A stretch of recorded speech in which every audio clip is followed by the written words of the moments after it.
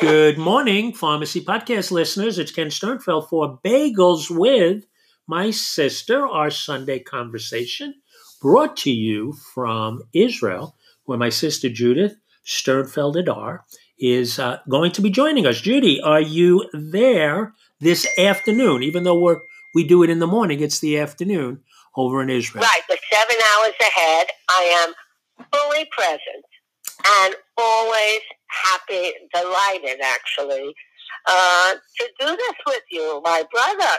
Well, I love it. I love it too. And, spring ahead, fall back, change your clocks. Today's Groundhog's Day. I don't know do they celebrate Groundhog's Day in Israel? That's a very interesting question. I don't know. I don't know. I don't think so, because I haven't heard about it. I wonder if we even have groundhogs in Israel. Well, if they are, they may not be sticking their heads up. Because you were born and raised in the United States, that Groundhog's Day is a day when, for decades, Puxatani Pete, this groundhog, who has been this national weather forecaster, he picks his head up on Groundhog's Day, and he comes up from the little hole. And if he sees his shadow, it means there'll be 6 more weeks of winter. And if he doesn't see his shadow, it means that spring is coming. So we put our whole life in Puxatani Phil's, hands when he sticks his little head. Oops, are you okay? Are you feeling better? I'm fine. I just have this cough. I still have it. I'm being the pharmacist's daughter. I'm taking good care. Cough medicine, echinacea, cough drops. And it doesn't hurt or bother me. It's just a pain in the neck. It's annoying. But it's going to get better. It's that annoying cough. Well, back to the annoying Puxatani Pete, because I don't know if they're even everyone can always make a comment of something, even if it's a tradition. I read earlier in the week that certain animal activist groups are saying that it's not fair to Puxatani Pete and that we should use a robot instead of having an animal. And maybe this was cruel. I don't know if it's cruel for the groundhog just to stick his head up. Yeah, really. They want to replace him with a robot? That's what I read. And I said, really? Come on, enough. I mean, everyone has to take a position on what they believe in, and I certainly support that. But, let Puxatani Pete live. Let him live. Come on, he's been around for hundreds of years doing this, predicting the weather. I mean, I think it's really important that we not replace Puxatani Pete. So I'm going to be... I agree. I agree. That's the American tradition. It's like, replacing the Thanksgiving turkey with a robot. You know what? I think you hit the nail on the head. Sometimes people take their passion, and their desire to change maybe a little too far. But anyway, I digress. So back to the fact that our conversation today, it really always centers back on family. You and I have the same parents. So when we talk about things, thank God, it can resonate. And one of the things I remember, and maybe it's because I'm talking on Groundhog's Day, is there was always that balance between what Mom was believing in and preaching and what Dad was believing in and preaching. And it was a balance, almost like a groundhog environment where Mom always looked at things as positive, and she saw the light, and she never saw that shadow. That shadow. Well, it was always like, if you want to relate it to finance as well, it doesn't matter that we can't afford that. That's what we want to do, and we want to add culture to our children. Think about it. Yes, we're going to visualize it, and we're going to save for it. She was a dreamer. Mom was a dreamer, and I think she instilled that on all her children, and that that dreaming, that passion for positivity, and the passion for doing things that would enhance and just advance you, wasn't balanced out in a negative way that you can't do it. Mom never really came to any decision in her life and she said, I can't do that. And I think she instilled that on us and me certainly in terms of finding ways to just not have anybody say no. I mean, I'm the one, and I'm not gonna.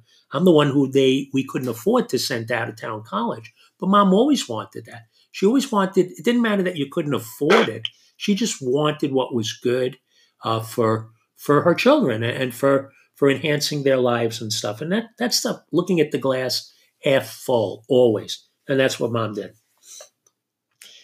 Yeah, actually, for me, when we had that college conversation, I being the eldest, you know, Dad had said, we're definitely will education, college education is extremely important. And with 3 children, we can only afford a state school. However, Mom said to me, listen, Judy, apply wherever you want, and we'll see. Actually, I didn't, because I was very considerate of my 2 younger brothers, you and Stephen, and that you had to go to college. And I didn't want to cause any discord or raise any, hopes. Like, let's say if I had gotten into, I could have gotten into a really good school, I had really good marks. Let's say if I had gotten into Barnard or New York private, but New York City school, Ivy League. Well, then it would have, raised the question of, gee, I really want to go. And Dad would say, but, I told you we can only afford such and such amount of money. And Mom would sort of say, well, we'll see what we can do, da-da-da-da-da-da. So, I was realistic with that. And I went to Harper, I survived. But, she always was a dreamer and romantic. And I, for sure, I'm like that. I've always been like that. Yeah. I found these pajamas. I got these new pajamas. The top said, head in the clouds. And I thought, those are the perfect pajamas for me. Yeah, I have that too. I don't wear pajamas, but my head's in the cloud too.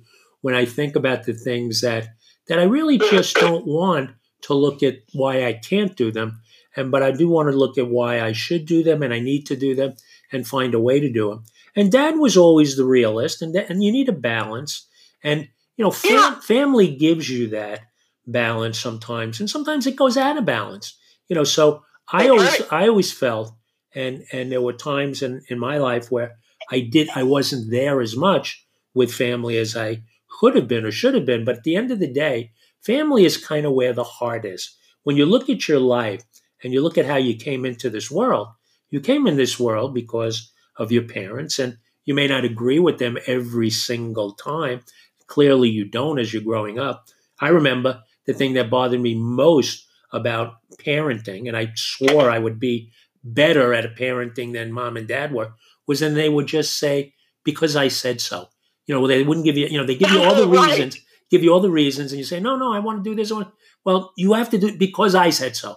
And I remember vividly telling mom, or dad, or both of them, when I grow up and when I have my kids, I'm never, ever going to say that.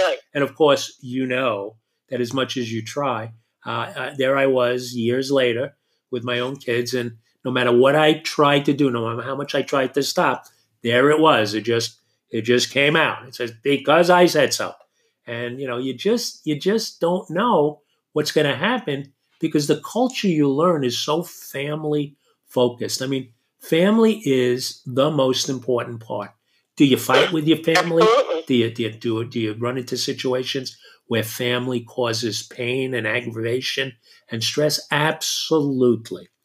But when you come home, to that family unit in your toughest times, I remember whether it's when you lose lose family members or you lose friends and the people you really only can rely on in its basic core are family, because family is so important, so important.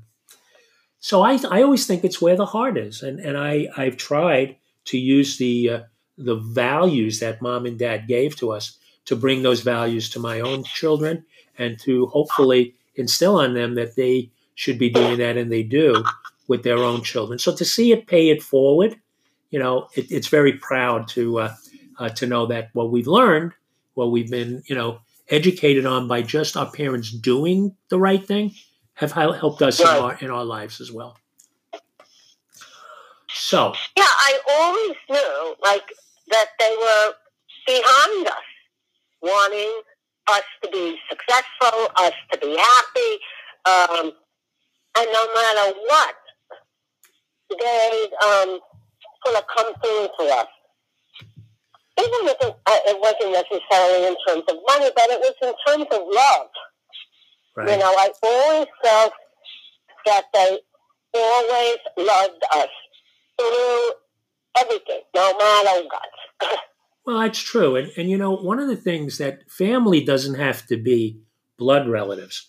When you build alliances and you build friendships, one of the things I always said about our dear cousin Bert, and I went to his 80th birthday party. Yeah, on the 15th, it's coming up. Yeah, and again, an individual who, and I said, I made a comment. They were asking if anybody wanted to talk, and his family got up and made heartwarming speeches. And what I said, in just a very brief comment, is Bert was someone who was family, but you felt like he was your best friend.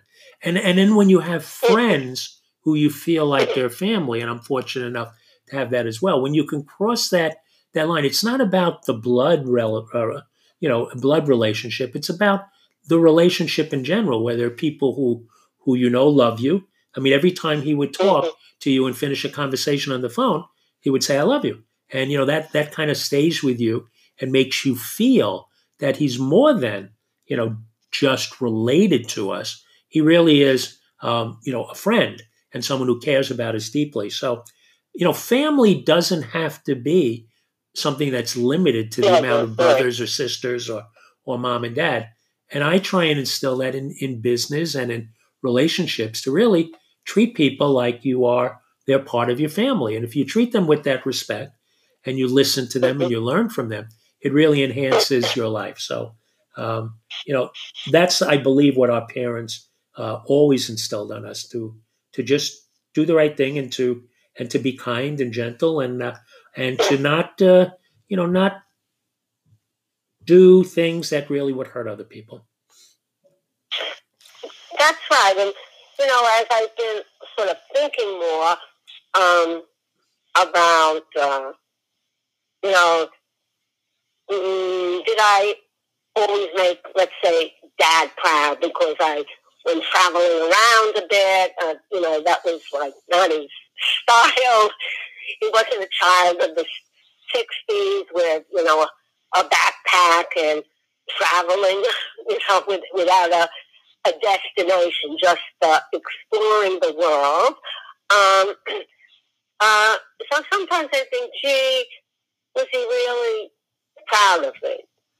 He was. And maybe not so much at that point, but at least after, he passed away, I came back and I was right there, helping out in whatever way I could. Let me give you a perspective. Let me give you a perspective that I can share with you, because I am a parent, and I can know how Dad felt about you and the things. There are times when my children, you're mad, you're disappointed, and things like that, but you're always proud. And I can tell you, that I didn't have to hear it from Dad, but I knew and always know that he was always proud of you and proud of Stephen and proud of me. But it doesn't mean that proudness doesn't come with, disappointment or anger or things like that. The word proud, he was proud to have, the three beautiful children that he had. And he was proud, of everything that Mom, did to enhance our life. So that oversight of our parents never dies. Doesn't die when they pass away. I believe our father's looking down on me and the things that I'm doing in the pharmacy profession, and is very proud of me. Absolutely. And I'm not, I know he's not here to share them with him, but he kind of is. As I've mentioned many Yeah. times, every store I worked in seemed to be on Merrick Road in in Long Island, and Yeah. dad and the name of Dad's store was Merrick. That's strange. It's really strange. Really? It's really bizarre. But one of the things about a family is that it can extend, and for me, it's extended into the pharmacy profession, because I believe that, like any family, there's a lot of discourse. Like any family, the pharmacy profession, has different opinions and people who are saying good things and bad things. And there was an article last week about CVS and other retailers, how they create unsafe environments, and it's really hurting people. And you can read the article and you can comment on it and talk about the negative. But I think, Where is it? Where was it published? Well, it was published in the New York Times, a small little newspaper here in the United States. But the point is, you can look at the negative. And then, listen, I was there at CVS and I knew about those environments. I live with them. But then when you kind of say, is the glass half full? Through those challenges, is CVS helping millions of patients as well? Yeah. So everyone's going to always have a complaint. Everyone's always going to look at that glass half empty. I just think it's time in our culture that we look at the positive, and we look at the positive. There's so much negative going on. You can get drowned. You drown in it if you only talk about the negative. So I think it goes back that we have to think of ourselves as everyone's part of a family, a nation. We're family. We're related. We're not the same, but if you don't respect and if you don't understand that everyone's got a different opinion and everyone sees things differently, then you're kind of not in that nation. You're not in that family. So it's about having a little heart and a little compassion for everyone in your life, and for doing things that just don't take you backwards, to just move you forward. So I don't know. And none of this is drug related, Judy. I'm not taking any drugs to talk like this. Trust me. Actually, you sound like you could be high on something. Well, I know, but I think you're high on life, actually. A little bit, because life is really challenging, as you know. Even all the physical challenges I have. It's kind of like the senses. Like if God forbid someone loses their sight, their hearing becomes more adept, or their other senses. I feel, and more than anybody, some of the physical challenges, and things that hold me back. I try not to use the word disabled or handicapped, but I am, in terms of my ability to move around. But I think it's really given me a passion for what I do have in life and the things that I do have. And maybe it just comes out that way. And being able to talk about it is really very therapeutic. Because if you talk about it and just think about how bad things are, boy, you can go into that groundhog hole and never come out.